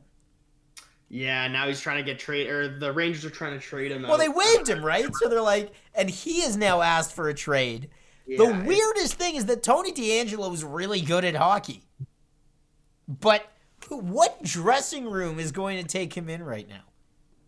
I mean, if you listen to, what's it called? There was a big text that was sent out between a media analyst or specialist or something and one of his friends or one of his buddies. But cleared waivers. Yeah, that makes sense. It sounds like he was talking to Chris Kreider, and he said something along the lines of, what's with you getting all these offsides? Blue lines matter. Oh, no. Yeah. So, and then Chris Kreider got really offended and kind of punched him in the face. Just funny that this guy plays for New York, eh? Like, yikes. I would have expected it maybe in Dallas, but like New York, that makes me laugh. I mean, they are kind of tough in New York. They have a reputation for not taking a lot of crap. I don't know if you know this. Yeah, so he told Georgiev to go back to Mexico, and the joke is that Georgiev is Russian because all Russians are from Mexico. Yeah, Alexander Ovechkin, best Mexican player to ever play in the NHL. Yeah. It's a hot take. I'll put it out there. All right. Well, I think that's everything. Danny, what do we got coming up? All right. If that's it for this week's topics, I'm going to hit the button because it's time for... It's the FanCast Forecast. The FanCast Forecast, where we call and predict the games that are coming up this week. I have an issue with our FanCast Forecast format, by the way. What's the issue? Because you call the Leafs going 3-0 last week, and I call them going 2-1. But because I got the order wrong on which game they were going to lose to Edmonton, I actually finished 1-2 on predictions this week, where you technically finished 2-1, even though I got the record right. How do you figure? Because you're bad at predicting things. Okay, this is stupid. But we're going to do it anyway, because we listen to Paul the Caveman Cavaretta around here. Why? Because Don Collins thinks I'm smart. Anyway. Don Collins isn't here anymore. So there's that. No pandering, just truth.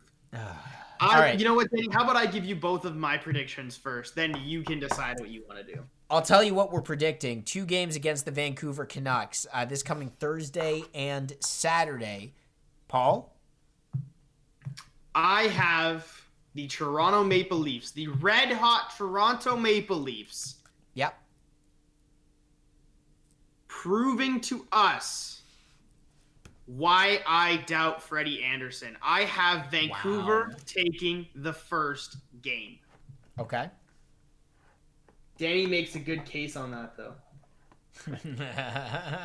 D&D related. What, it's a D&D related black eye? Are we still on the black eye? Absolutely. And because I'm so bold. Oh, let's go. I believe in the power of Michael Hutchinson. Oh my God. Hutch isn't going to start. Frederick Anderson is going to get pulled in the second game, and Hutchinson is going to come in, and unfortunately, we're still going to lose. 0-2 this week. I'm calling it. Wow. Okay.